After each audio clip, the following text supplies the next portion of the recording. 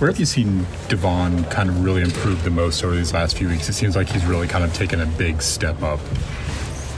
I mean, he's always been a student of the game in regards to just studying and, being able to apply things when you teach it to him the first time. So I don't see anything, really new come from that. He's just, taking advantage of the opportunities, especially when the ball's in the air. He's being aggressive in that manner, and it's really cool to see. And hopefully we continue to target him and, help him, go out in the best way. With Mikey, I mean, he came on strong early in the season, and, obviously it takes time as a freshman. I mean, what are you seeing from him and his growth? I mean, really just his detail, number one, his preparation. He's a smart kid, very intentional about everything he does.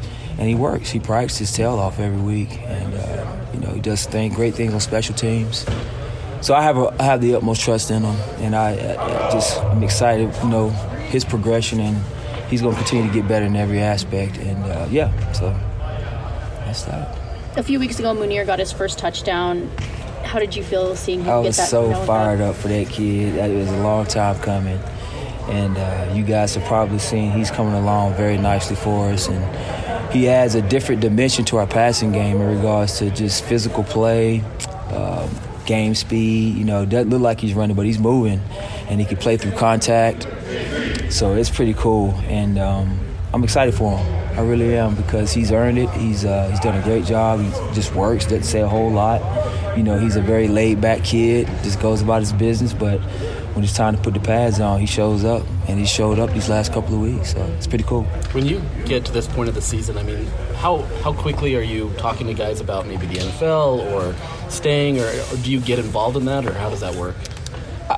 I want to be the type of coach that if they need advice or if they have questions, I'm always available, because I've obviously been in their shoes, from a player standpoint, and also as a professional coach. So I just want to be information for them, great information for them, and really just try to be honest with them as far as where I see them and all those things. But we have some great kids here, and they'll have opportunities. Without saying any names, has anybody come to you yet asking for advice?